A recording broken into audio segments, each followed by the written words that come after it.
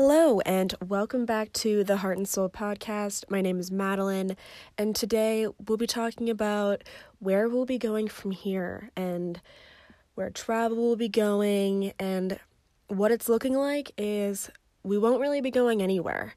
And so I wanted to take a moment and talk about it, talk about the unfortunate circumstances, and see how we can get through it. Plan for the future of when travel will pick back up again, and just, I guess, dream a little, see what we can do to not get too bored while we're stuck at home for the summertime. Summer is about doing kind of whatever you want. You have all this free time. You're not in classes. You're not working. I mean, I guess for people my age, we don't have our full-time job necessarily. We have a little bit of flexibility. So it is a little bit unfortunate, especially me going into my senior year of college, where this is my last probably fun summer. And I mean, I wasn't planning on being home. I was actually planning on probably working, preferably in another country. I had a couple options lined up where I would be working abroad right now, preferably in Asia. And it's really sad that that's not happening. So I'm trying to make the most of it and just trying to make the most of my summer. With all of this free time I have now, I'm doing an internship through a company that's based in Nepal, where I would have been in Nepal, but instead I'm working remotely doing research from home. So that gives me a little bit of flexibility in my work. And then I'm also taking a class online as well, where it's only, it's not that demanding. It's only classes twice a week in the morning, so I do have some flexibility in my schedule. So I'm looking to do whatever I possibly can to stay occupied and just get outside, get out of the house. And because that is my favorite way to learn, that's my favorite way to spend my time. So that's what we're going to be talking about right now. So, like I said, the current situation is where I'm living, things are open. However, especially where I'm living and on the West Coast, coronavirus cases are basically spiking, and we are in June right now. It's gotten to the worst that it's been since really the virus started, ever since we went into lockdown back in March. Other countries have almost completely flattened their curve, whereas the United States, it has gotten to the worst that it's been. And I mean, that is with people not taking social distancing seriously, which I think we can all say that we've been guilty of, especially out where I live. People aren't taking it seriously because it didn't seem like it existed. But now we're facing the reality that it does exist, and I'm thinking that it's only a matter of time until things close back up again, which is unfortunate. So I'm kind of trying to get back into the mindset that we'll probably be back in lockdown.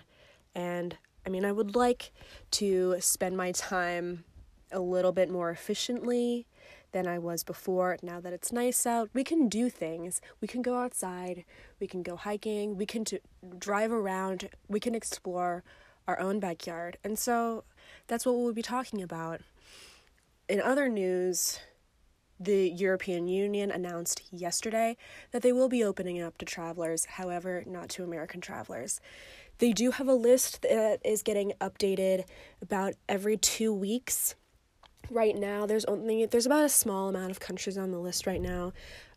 Some European countries that aren't in the EU, some countries, a couple within Africa, a couple within Asia as well, not including China, and Canada, even our neighboring countries included on this list. And so this list will be updated every 2 weeks with either more countries or maybe they'll take countries off. But what I have done in my research about this opening up to other countries is that it is up to the individual country's discretion. So it's more of a recommendation for these countries to take, but there is a loophole that if it is up to a country's discretion, as if Greece decided to open up, because they do heavily rely on tourism and travel, that is a huge industry for them within their economy. And if they open up to Americans, and because it's so easy to travel within the European Union, then maybe travelers to Greece can travel to other countries within Europe. But then if that happens, the EU would likely would likely put up some sort of measures to prevent that from happening. But that is the case right now. So looks like we as Americans will not be traveling to Europe really anytime soon, which doesn't really surprise me. And I mean, Europe isn't including some big countries, which include the United States, obviously, Russia, Brazil, and China as well. And these are travel and tourism is a huge income for the industry for the European countries. It makes up like 10% of their economy. And so it's unfortunate. It's unfortunate for the economies basically all around, but it's something that has to be done in order to flatten the curve, and it makes sense that America would be prevented from visiting the European Union with our cases at the worst it's ever been. Additionally, airlines are handling it. They're definitely taking measures and having more flights than they were before. The different airlines, including United and Alaska Airlines, are doing health questionnaires before you board. Some airlines are blocking middle seats, which is a great way to implement social distancing. And most of the airlines, good for them, are requiring masks. And I mean, we'll just see where travel is going to go in the airline industry and how this is going to end up working. I'm actually very curious to see how this works because of the cases going up in America.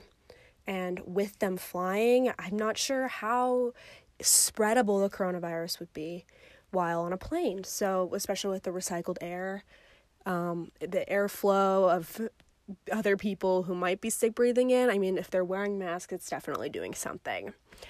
And then for national parks, they are mostly open, and some of their campgrounds are open as well. I visited a couple of national parks. I visited about 5 just 2 weeks ago, where the national parks were open. Some of the visitor centers weren't open, like at Arches National Park in Utah, that was not open. However, if you just get in your car and drive around the national park, there were some people were masked up.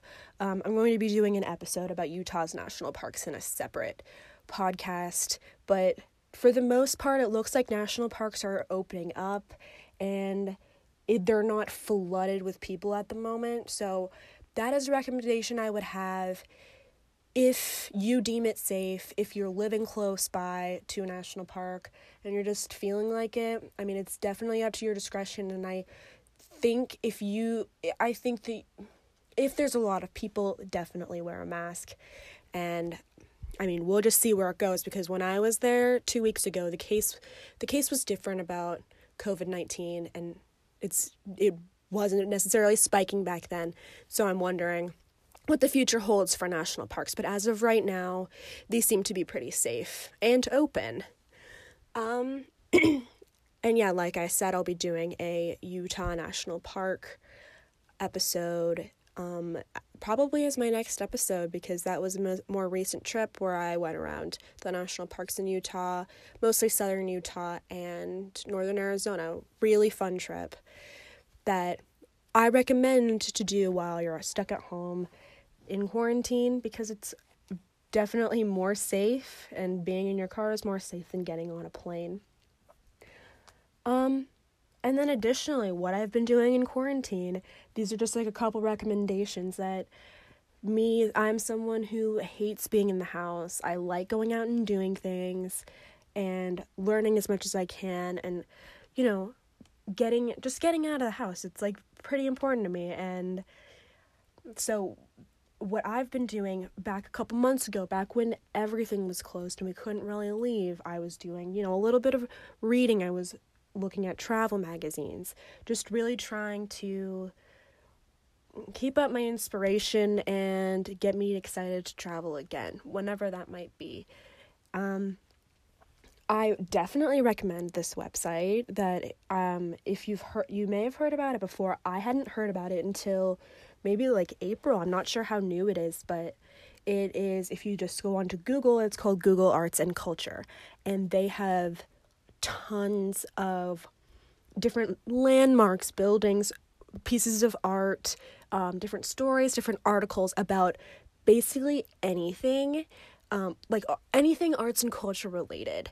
So, and sometimes it's very interactive. You can look at a national monument and get to move around, and it's this 3D picture of like the Thomas Jefferson Memorial, and you can go inside, move around, get a good look at it, and it's just a great way to kind of be able to travel within your own home and get to learn and read about things. I got to read about the Vermeer painting, The Girl with the Pearl Earring. I saw that back in November in the Netherlands, and that is one of my favorite paintings. I think it's so cool. And so after seeing it in person, and then I go home, stuck at home, and then, I get to go online and get a really close look with some information that I wouldn't have necessarily gotten at that museum. There's been a lot of research on this painting, and it zooms in really close. It talks about the details of the painting. So when I'm in the comfort of my own home and I'm sitting and looking at it, I get to learn more details about it without having to be in a crowded museum and, being rushed, people taking pictures. I just get to look at it and actually get to read about it and learn about it. So I highly recommend the Google Arts and Culture if you're looking to learn, get some culture into your life, but can't really do that because you're stuck at home. Additionally, I have been doing just some fun stuff at home. My parents and like I said, I'm living at home with my parents and my sister, and my dad and I have been trying to make cocktails like a couple times a week from different cultures that we've looked up online, different kinds of cocktails that you can make. My two favorites that we've made are an Aperol Spritz, which is an Italian cocktail, and it is Prosecco, the Aperol, and then I think that's it. I'm actually blanking on what else is in it, but it's delicious. It's like this beautiful orange drink that you use with ice, and you put it in a wine glass. And club soda. I just remember that. So Aperol, Prosecco, and club soda. And it just makes this beautiful drink that kind of made me reminiscent of spending time in Europe, spending time in Italy, and that's just a fun way to like wind down after the day.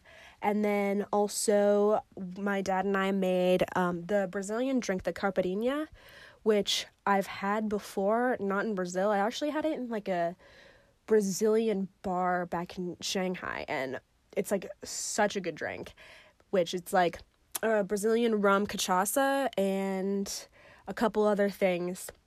So it's like kind of like a mojito, but pretty sugary, and that was definitely really delicious and just fun.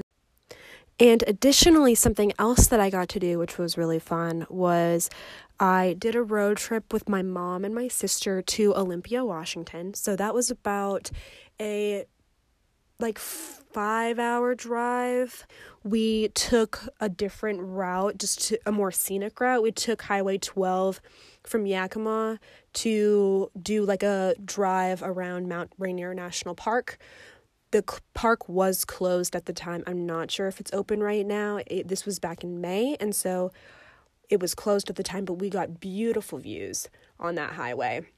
We got to see all of these different lakes. We got to see a waterfall, and just beautiful views of Mount Rainier in the distance, and it was a perfectly clear day. It was just beautiful. Like I said, I live in North Idaho, and normally the drive to Western Washington is not my favorite. The Western Washington's beautiful. Where I live, I believe, is beautiful, but Eastern Washington and that drive I'm not a fan of it, and so normally I do not like driving to Western Washington or to Portland or something like that, because the drive through Eastern Washington. So once you get through that drive, and getting to drive on Highway 12 was just stunning and made it so much better. However, the drive was a couple hours longer because we did that route, but it was still really fun. And we made a couple stops to go out and look at the views, which was really fun. So in Olympia, we did a couple of things. It was more just a trip to get out of the house, but I have a bucket list where I want to visit to all of the Capitol buildings in the United States. So Olympia was on my list. Was left on my list, so I needed to make a trip out to Olympia.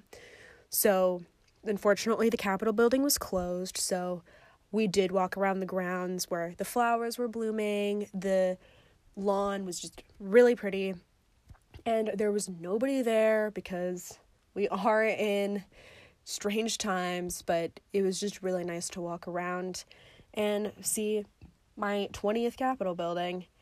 That was really exciting. And I think the Olympia Capitol building is one of the best and one of the prettiest, so I recommend doing that. We also went to a farmer's market where they have lots of different seafood, like oysters and clams and stuff like that, and they had some produce, they had wines, cheeses, different kinds of plants, just different kinds of stuff. There was a really good selection at the Olympia Farmers Market, so I would recommend that if you're ever there.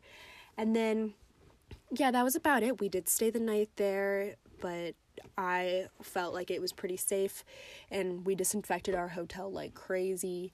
And then on our way home, we stopped in Tacoma to get Xiaolong Bao from Din Tai Fung. I always make sure that I go to Din Tai Fung because it is just, there's not many of them in the United States, so if I'm literally ever near one, I make a stop and kind of stock up. So I got a ton of soup dumplings, some pork buns, some dessert buns, and some fried rice to bring home to have for a couple of days. And yeah, it was just a really important trip out to Din Tai Fung. And then we drove home and had a more direct drive that was about 4 hours. And yeah, we were home, and it was just a nice 2-day trip to get out of the house. So yeah, that is basically all I have for today's episode. I hope that this is helpful, just to get some inspiration for what to do when there's nothing to do, but you want to do something. So yeah, I hope this is helpful, and I'll see you next time.